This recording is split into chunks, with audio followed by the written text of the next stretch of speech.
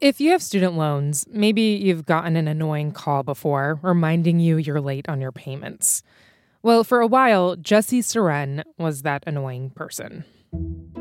I hated that job. Nobody wants to hear from a bill collector, let alone a student loan bill collector.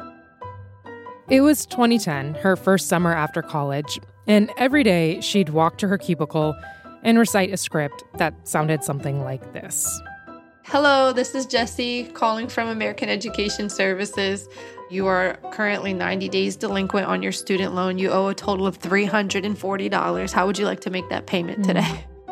And every day she'd have to deal with reactions like this.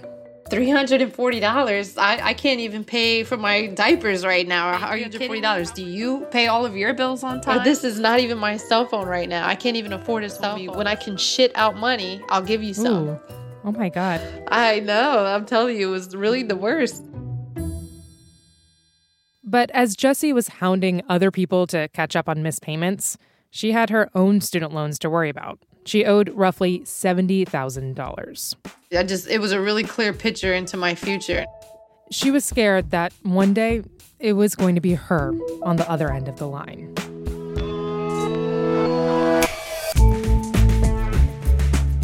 I'm Rima Chreis, and welcome to This is Uncomfortable, a show for Marketplace about life and how money messes with it. We hear it again and again. Go to college, invest in a degree. It is your ticket to a good job, to security, to the middle class. It sounds great, but it's not always that easy. This week, the price of that entry ticket and how it put one woman's middle class dream on the line.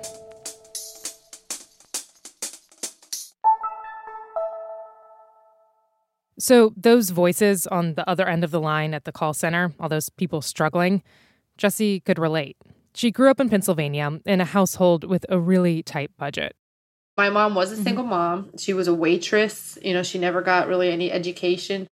Jessie says even though they never had a lot of money, her mom did everything she could to give her kids a good life. They always had food on the table and clean clothes for school. But when they'd take trips down to the beach, Jessie remembers dreaming big. I would see those big high-rise apartments. I think we were all driving together. It was like my mom, my sisters, my grandma, me in the car. And I was like, what's the one on the top? What is that? And they told me, that's the penthouse. And I was like, I'm going to live in one of those one day. And they all kind of laughed. It became a thing in her family to tell Jessie, better study hard if you're ever going to live in that penthouse. None of her closest relatives had ever graduated college. Some hadn't finished high school. So from a young age, her mom would tell her, college is your way up. And then, I wouldn't have to live the same life that she lived. And when it came to the cost of college, well, as an 18-year-old working at Wendy's making $7 an hour, if one college costs $30,000 a year or another cost $80,000, it all sounded like $1 million to me. Right. It's like monopoly money or imaginary money at that point. Right. I had no concept really of money at that time. All I knew was just that we didn't have any. That's all I knew about money. When she graduated high school, Jessie was already accepted to her dream college, a small private Catholic school in the middle of Philadelphia, LaSalle University. At first, she thought she might want to be an event planner, but after a couple classes, she didn't love it. She'd grown up idolizing a family friend, though, who was a U.S. Marshal, and she thought her life seemed so glamorous, traveling all the time, buying all these nice things. So just like that, she switched her major to criminal justice. It's so funny that sometimes we choose careers and majors just based off of one person in our lives. One person and one career. Yeah. How do you pick your whole life at that age? Tuition at LaSalle was about $40,000 a year.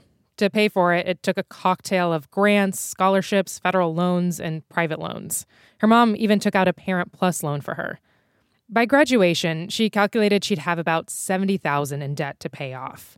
But she figured her dream job would cover it.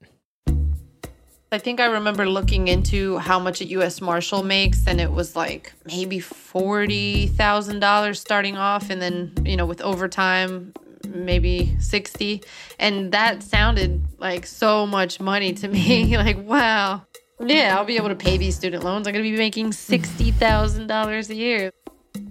Her senior year, she nabbed an internship with the U.S. Marshals and applied for an entry-level role. Between her criminal justice degree and the internship, she was a shoo-in. And once you passed the physical, you got an offer. So she just had to wait to hear when she should report.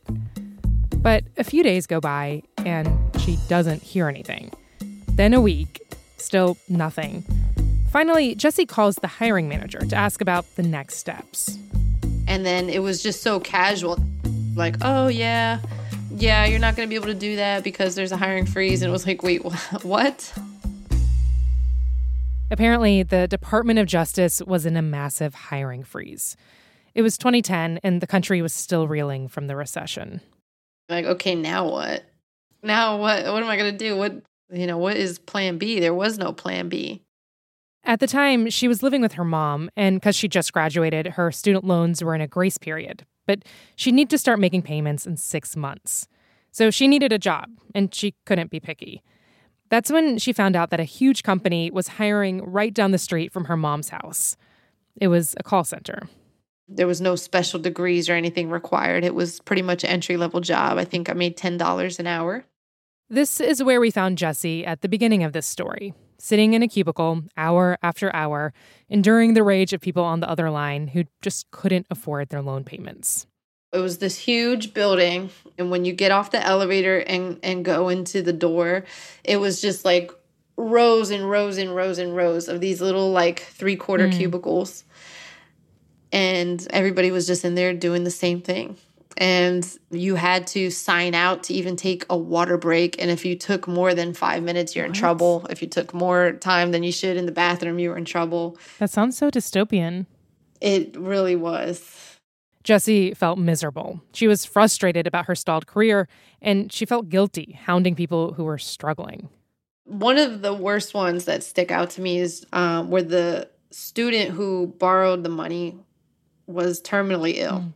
And I was trying to collect the payment from the mom, who was the co-signer. And she was just like, I can't. Like, he's not going to ever be able to pay these.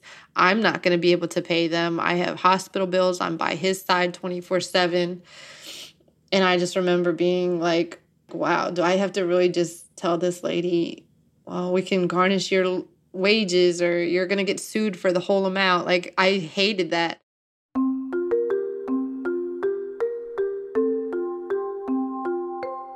Since the 80s, college has gotten hugely more expensive.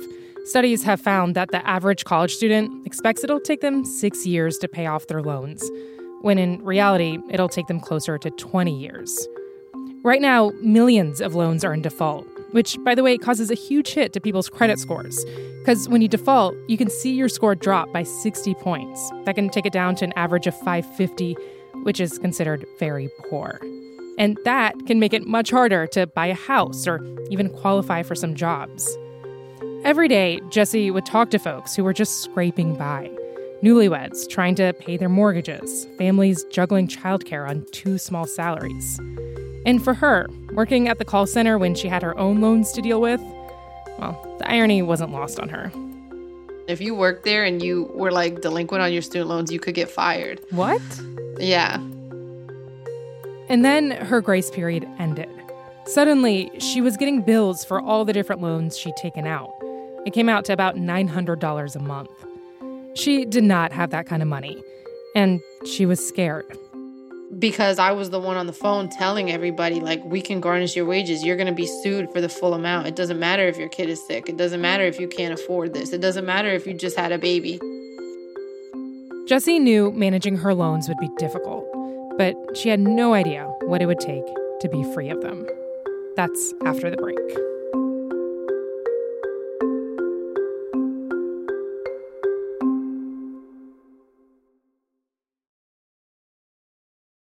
Now that her bills were coming due, Jessie was determined to avoid the fate of the people she'd collected from. So when it came time for her to repay the loans, she got forbearance for a couple of them, which meant she could delay the payments, and she set up an income-driven repayment plan for the rest. She quit the call center, and she got a new job at a travel agency with much better pay. And it felt like she could just be on cruise control. She was paying about $700 a month on her loans. A few years later, she wanted to see how much she'd chipped away at her debt.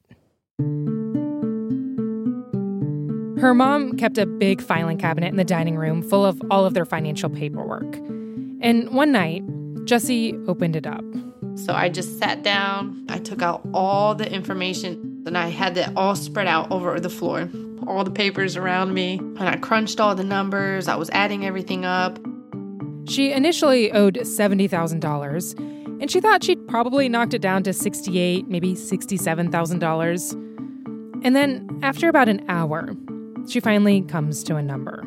I had realized at that moment that my $70,000 of student loans that I took out is actually up to over $90,000. Oof. And I was like, wow, I owe more than I started with.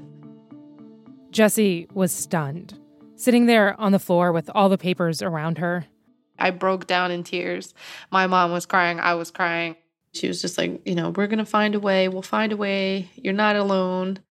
The thing is, even though she'd been making repayments, some of her loans were on pause, on forbearance, and they were actually accruing interest in the background. And even though she knew the basics of how interest works, she didn't know it could get that bad that quickly.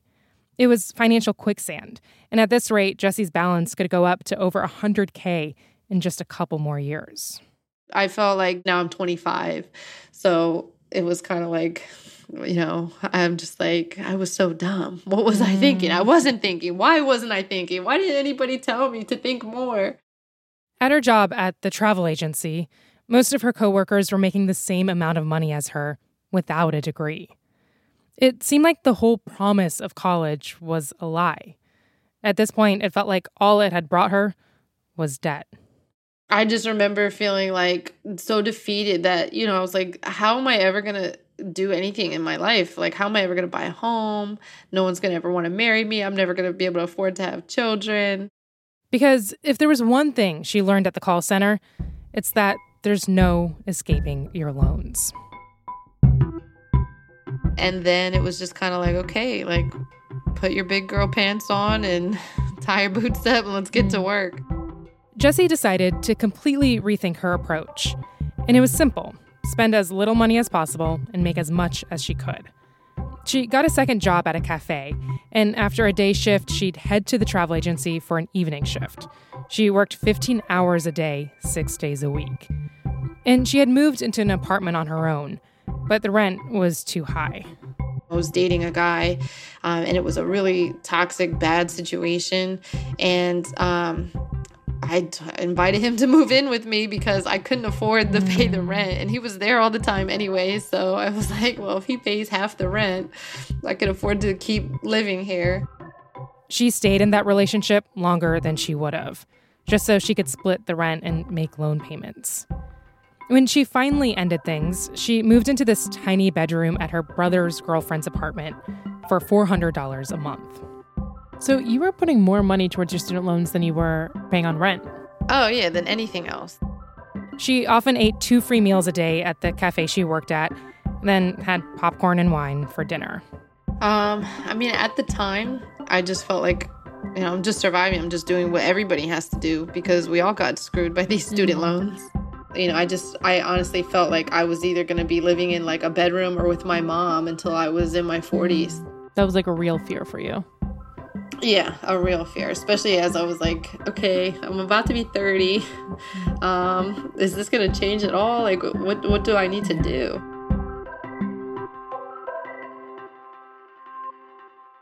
Well, sometimes doing isn't enough. Even with all the sacrifices she'd made, Jessie wasn't making what she needed to get in the clear. And then something terrible happened. Her mom was diagnosed with a degenerative bone disease in her right arm, which left her in constant pain and drastically limited her mobility.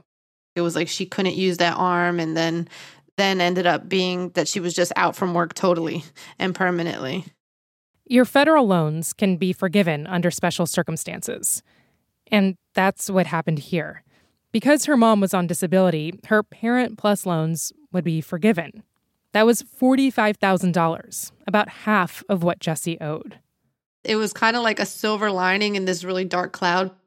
But being her daughter, I would gladly take that $45,000 back if she could use her hands again.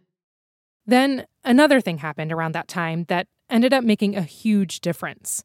She got a promotion, a really big one. And that came with a big increase in pay, like double my pay. So it was just like wild because now I actually had the means to do the plan that I had came up with while I was broke. She went back to the plan she made on her mom's living room floor, and she told herself, okay, this time I'm going to be really serious. Because I feel like I was sacrificing, but I was still like kind of clinging to a normal life. Like I would still like go out to eat with my friends sometimes or like, go to the movies. She did the math. Her plan was to put $3,000 a month towards the rest of her loans until her balance was zero.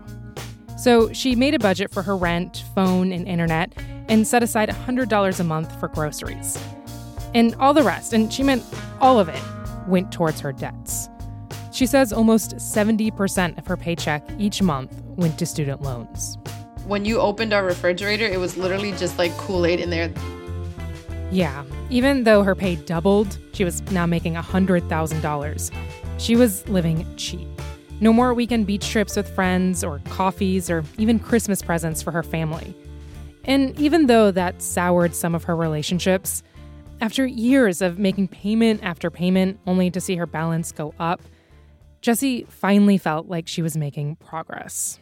Every time I got paid, it was like exciting to pay my bills. Like I was so happy to like transfer money that day. Like as soon as I would wake up, I'd be like going into my bank app and like my paycheck would be literally gone in an hour. Of course, Jessie is not alone in this. Over the last several years, the national student loan debt has grown to over $1.5 trillion. And right now, about 40% of borrowers are on track to default on their loans by 2023. That's according to a study from Brookings. Because as easy as it is to accrue tens of thousands of dollars in loans, paying them back is often a complicated dance.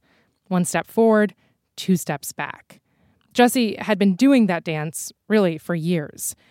And then on November 2nd, 2018, she woke up early and sat at her dining room table. And the first thing I did, open my laptop and go to the student loan thing to pay it. It was her final payment. And I just it's so much buildup and all these years of frustration and tears and sacrifice. I felt like the ceiling should open up and like balloons and confetti should come down. But it was just like, click, pay, okay. 10 years and one college degree later, she'd paid about $45,000 back to her lenders. In my head, I was really thinking like, this is kind of anticlimactic. But I was super happy. She's not sure she would have been able to pull it off without her promotion or her mom's Parent Plus loans being forgiven. Today, Jessie's still working at that travel agency. She doesn't expect to ever use her criminal justice degree, and she doesn't think it was worth the price tag. She thinks a lot about how young she was when she made all those life-altering choices as a fresh high school graduate. It's so ridiculous to me. You're not even responsible enough to drink at 18 because they don't trust your decision-making. You have to be 21 to do that. But you can sign your name to a mountain lifetime of debt. Like most of us, Jessie says she's a totally different person now at 33 than she was at 18. And if she could do it all over, she would have started out at a community college and transferred to a state school to keep her debt as low as possible. At 18, to try and bet $100,000 on your life and your choices, it just makes no sense. And I mean, it's just unfair to put that burden, I think, on students that young. Students who, like her, believe that the only way to move up in life is through an education. And the idea that college is this golden ticket is a valid one. But when loans are an inevitable sacrifice, it can make class mobility harder and the distance between haves and have-nots greater. That's the irony at the heart of all of this. That the thing that's supposed to help people level up is the thing that actually holds Jessie and so many others back. Like the people who she talked to day in and day out at the call center. Hearing all of their situations, like so many different stories, but really all the same story at the same time. All those people on the other end of the line, they were neck deep in the cost of that college promise, trying to climb their way out.